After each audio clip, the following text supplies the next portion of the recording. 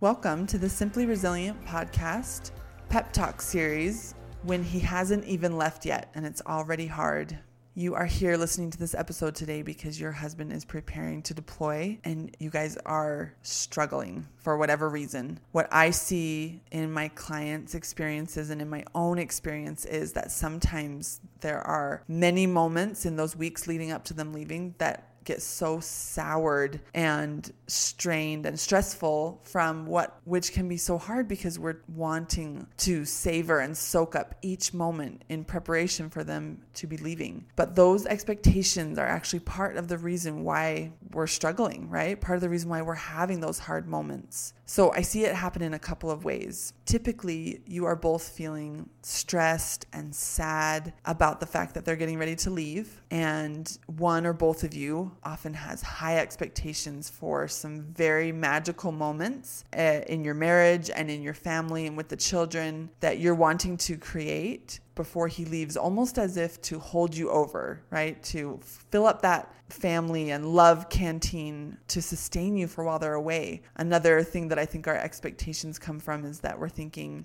if we have a lot of magical family moments right before he goes, we'll feel ready to send him off. We'll feel more prepared to say goodbye. And I think neither of those things are even very possible. I think that we take something that's hard and then we add expectation to it. And then when our expectations aren't met, we take something that's already hard and we make it even harder because we're disappointed that we're arguing. We're disappointed that one or both of us is shut down and stressed out.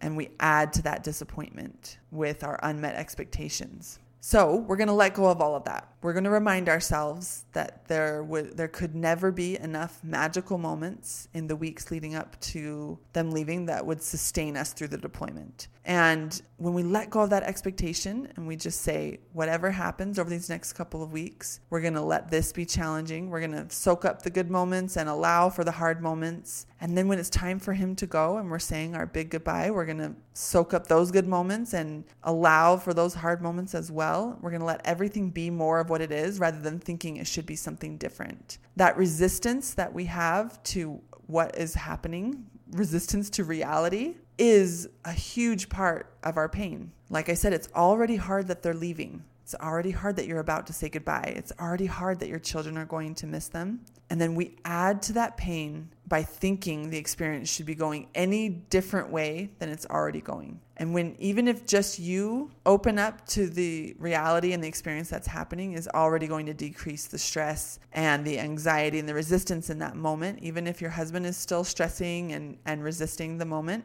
it's already going to cut it down even if you just stop resisting. When you guys argue and you think he's leaving in a few days, why are we wasting time arguing? Instead, just say of course we're arguing. We're both a little stressed. It's okay. Arguing is not going to make the goodbye harder or easier. It's just something that occurs. It's, for whatever reason, it's very challenging right before they go.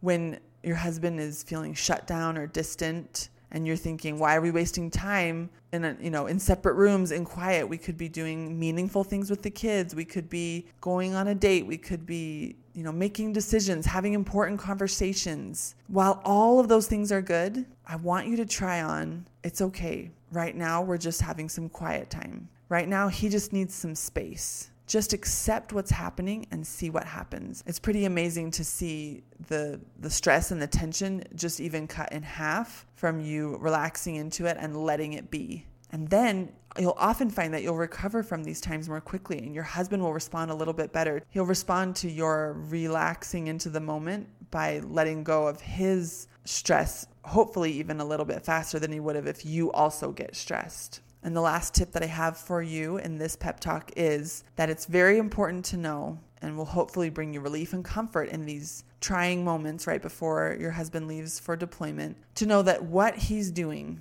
only ever means something about him. And vice versa, what you are doing only ever means something about you. Now, that's not necessarily something you need to tell your husband because that might not click for him. That concept might not click for him. But I want it to be very comforting to you. When you're freaking out, it has nothing to do with your relationship or with your ability to handle things while he's away. It just means you're freaking out. It just means something about you. It just means that you're indulging in thoughts that are creating a freak out moment for you. And that's totally fine. Let it be. Own it. Own that you're creating it. Know that it's not serving you, but that you don't need to stop unless you want to. You can continue freaking out. You can stop freaking out. It's all fine. And on the other hand, when your husband is behaving in whatever way he's behaving, we're quick to make it mean something about us, something about our relationship. What I want you to do is remind yourself he's acting this way and feeling this way because of thoughts he's having. He's inside his own model, and what he's doing right now only means something about him and his thoughts and his model. It doesn't need to mean anything about me or the way I'm showing up or about our relationship. We want to just cut that drama down as far as we can, decrease the drama as far as possible, because when we add drama, and we love to, when we add drama to these moments, it just adds to the pain, adds to the problem, intensifies things, and drags it out longer. And again, we want to have as many good moments as we can before they go.